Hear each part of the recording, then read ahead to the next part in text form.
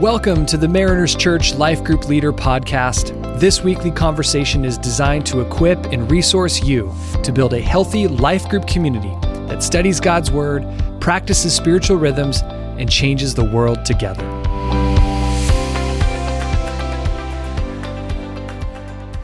Well, welcome leaders to the Life Group Leader Podcast. Today we're going to continue our look at the book of Jude as we've been in this sermon series, Holding On. And today we're going to be joined by my very good friend and our Irvine lead pastor, Mr. Jarrett Kirkwood. What's happening? So glad to be here.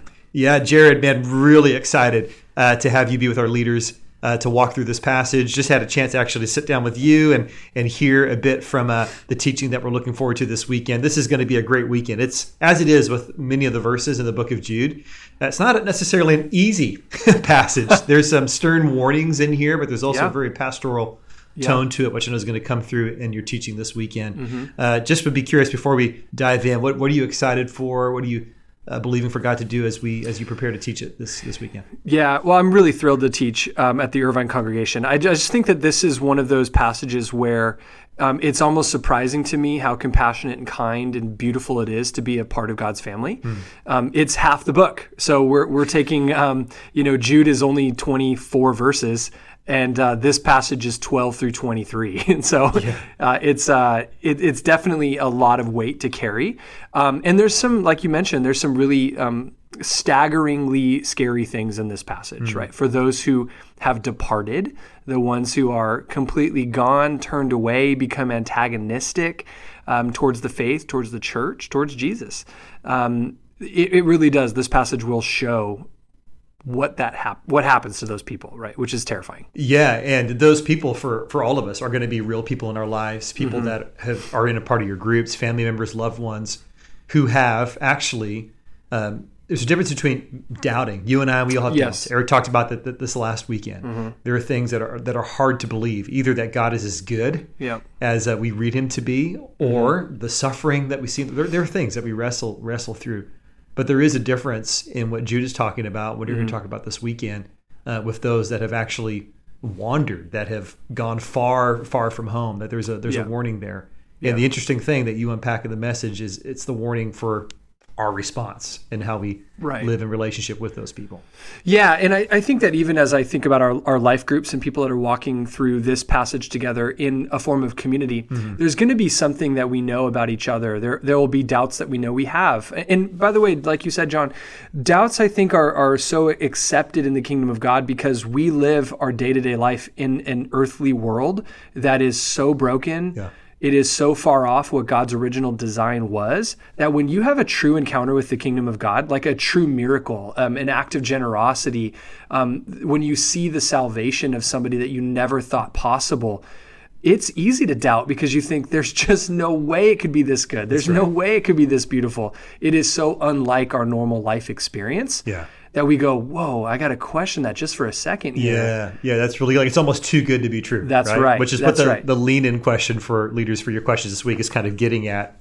What's the craziest get-rich-quick scheme that you've heard about? What are people trying to do with these schemes? Why do people fall for them? I think because we want to find the quick way through, right? Course. And we want to find that get-rich thing because we think it's there. It's there for us. But we want to skirt around the responsibilities of our life. Yeah, right? Totally. I don't know if I've ever fallen into one. I don't know if you have. No. I mean, I had a pretty good Tupperware racket going for a while there. But in college, I had the curb painting. I had that with some friends for a little while. You ever had that before? No. What is that? When the people knock on your door and they're like, "Hey, we're going to come back this week and paint your address numbers on your curb." Yes, gotcha. That was positioned to me as a get-rich-quick scheme, and it was not. It was a get-a-sunburn-quick scheme and get run out of people's neighborhoods. So that didn't really work. I think that you were the one who got scammed. That's it. So that's the point of that question, to get you thinking along these lines of things that are too good to be true. And then, as Jared mentioned, we are looking at a substantial chunk of passage from Jude 12 through 23, which is the majority of this incredible book. We won't read the entirety of the 11 verses now, but you'll see that Jude starts to paint this picture of these 6 unique illustrations to describe what false teachers and their impact on the church. Jared, just walk us through some of the imagery there and what are the commonalities that he's drawing. Yeah, so for groups, again, I don't think that it's necessarily only about knowing what those people look like. I think that there's an invitation in this section here to use it as a way for the scripture to be a mirror held up to us. That's that good. it might read our own lives. Because there's really three kinds of groups of people here. There's like those who are called and kept and they are secure into the family of God. Then there are these people who are far off, antagonistic. And then there's anyone drifting towards that. Right. So there's kind of these three phases here. And I think these illustrations, this imagery that Jude uses here is a way for us perhaps in our groups to say, oh man, am I at risk of any of these things? So there's three kind of categories. It starts with these dangerous reefs, right? And I think an image there would be a reef is something underneath the surface of the sea that perhaps a ship could not see. Yeah. And yet if it runs into that reef, it will sink their ship. There's perhaps for us, there are things lying beneath the surface of our own lives that are at risk of putting us in danger. Maybe there's a lie. Maybe there's a false belief that we're hanging on to. Perhaps there's something in our life that is at risk of sinking our own life, right? The second one, you get a couple of pictures. You get waterless clouds. You get barren trees. Really, this is a picture of things that have lost their purpose. They have abandoned their purpose. They are no longer fulfilling the one thing that they were designed to do. And then it kind of moves on and you see wandering stars. You see these foaming, raging seas. And that's a picture of what sin does. The wandering stars, I think there's a picture there of something that's astonishing for a moment but fades so quickly. Yeah. And even in our life, like there are people in our life, if we want to admit it, there are some that we have been so amazed by, so impressed by, and yet their character could not stand on how impressive they were pretending to be, right? They shone brightly for a moment and then they disappeared quickly. Yeah.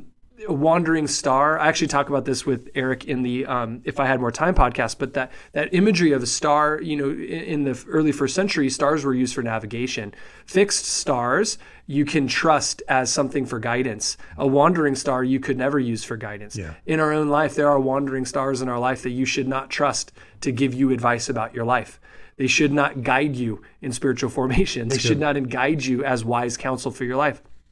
They're not to be trusted, right? So you see these three images, and I think it's a chance for us to look into our own life and say, okay, where have I perhaps have something hidden beneath my surface of my life that I've yet to reveal to somebody? Or maybe what's a part of my life where I have left that purpose?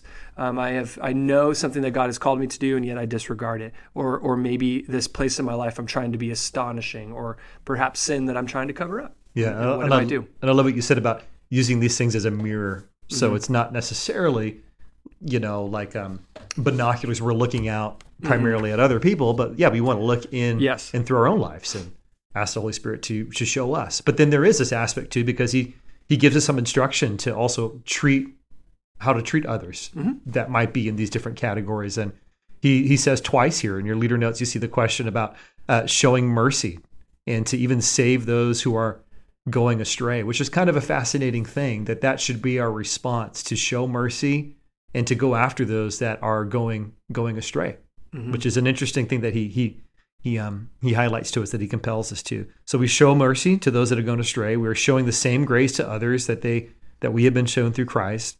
Our consistency can be restorative and winsome after we go after people, that there's a seriousness about that. But then also there's a call to, okay, we trust in God's grace and his pursuit for others, but this also says something about us. Dear friends, then he says there's an encouragement to us in response to what he's written here. So talk to us a little bit about that. You get this into this message a bit. Like what is our role then when we look at those that have wandered far? When we look at those that have, come outside of their faith. What's our role in that? Well, yeah. So again, I think that Jude is separating out people who are departed, and those who doubt, and those who are on their way to departure. Yeah. And really, we see that the departed, it says that God's going to handle those. But there are people in our life who are doubting, and we should help them learn how to doubt well towards Jesus. Mm-hmm. We should come alongside people. We should create safe environments where people can grab a cup of coffee, ask their questions. They don't feel any shame or guilt for not knowing the answer to things. I mean, none of us got here because God just zapped us with all the information we need to have knowledge about God. No, we had to have conversations. We had to work out our understanding of God's word. That's okay. That's a beautiful thing. That's actually what's intended to be. We should have mercy on those people. That's a great thing. But then the harder one is probably those who are like the snatch them up, the ones close to the fire. There's something about probably every one of us has a person that can come to our mind when we think about that, one who has drifted quite far. We have to be more intentional with them. We have to be more urgent, right? I think there's something about being urgent and yet also patient and kind and clear, right? Yeah. But it's intentional. Like you have to go after that person. You need to speak the truth in love. You need to model exactly what Jesus does for some others throughout the Gospels, where he has pulled them in away from where they were heading and rescues those people. Like we have to go in and do that for people. Totally. And all of that is even made that much more efficient within the context of community and relationships, right? When you're walking with people, life group leaders as you are, week in and week out, that's that call that we get to help shepherd those that are in our groups as we serve and shepherd ourselves through that as well.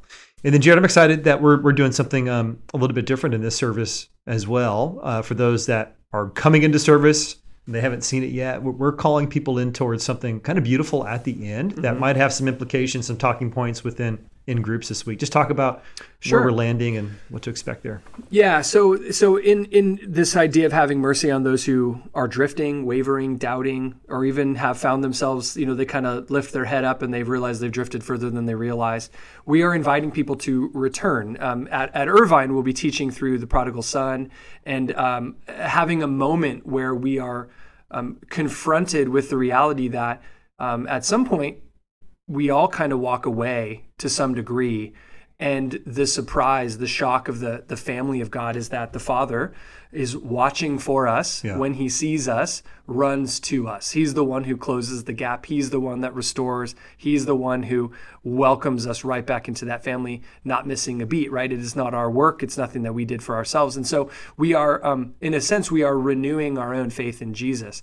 That renewing piece, though, is not work that we do other than the one thing that we do is we repent. When we repent, our faith is renewed. Right. And so we're inviting people to that. And I think in a group, it's totally appropriate that as a leader to just say, hey, this last weekend, this is a thing that I wanted to renew in my faith, or this is a thing that I was repenting of.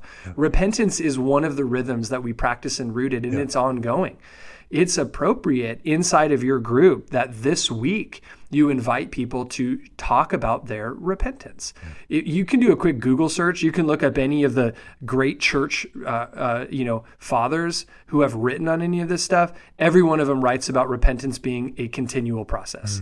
Repentance is not once and for all. The price that was paid by Jesus was done once and for all, but the invitation for us to come back to him is continual. That's good. And so in Rooted, we do that. We talk about where do we need to come back. And I think it's appropriate right now in our life groups that we say, this is a place in my life. This is an emotional thing I'm going through. This is a physical thing that I'm struggling with. This is a doubt that I have. And you can invite people to return, to come home, to renew that sense of faith, commitment, dedication, to what we want to have in our relationship with Jesus. Yeah, and confession, as you said, it's an ongoing part of our fellowship of Jesus, and it's a really important, essential part.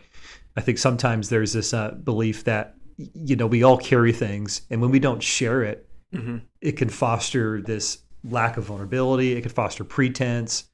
It could foster this sense of, well, I'm good, everything's fine, I've got it all figured out. And actually, we need to reenact our reliance upon the gospel. And repentance is that. It's moving, as Eric talked about last week, moving from self-reliance to full reliance upon the sufficiency of Jesus and what he's done. And nothing more will confront us with that reality, with our sin and with our brokenness. Justified, we have been justified. The sanctification process is ongoing. And so that's where we need the reliance upon Jesus' grace daily, continually, asking the Spirit to lead us and guide us, because it demonstrates that much more fully the gospel in our lives. And so I love that you're going to lead us through that. And group leaders, as Jared said, this is a great week to follow up on that conversation. You've got your questions. You understand these questions are more of a guide for you. It's not a strict turn-by-turn map, but do want to encourage you, as you do every week, open up your Mariners Church app, take notes, bring your Bible, talk about the things that you noted during the message, bring that to your discussion this week, because it's that much more vibrant of a discussion when we bring what God highlighted to us during the weekend message. So we're excited for this. Jared, thanks so much for your time, man. Can't wait to hear it this weekend. It's going to be great. Yeah, appreciate it. It's all great right. For your life group leaders. It's awesome. You got it, leaders. All right, we'll see you all next week.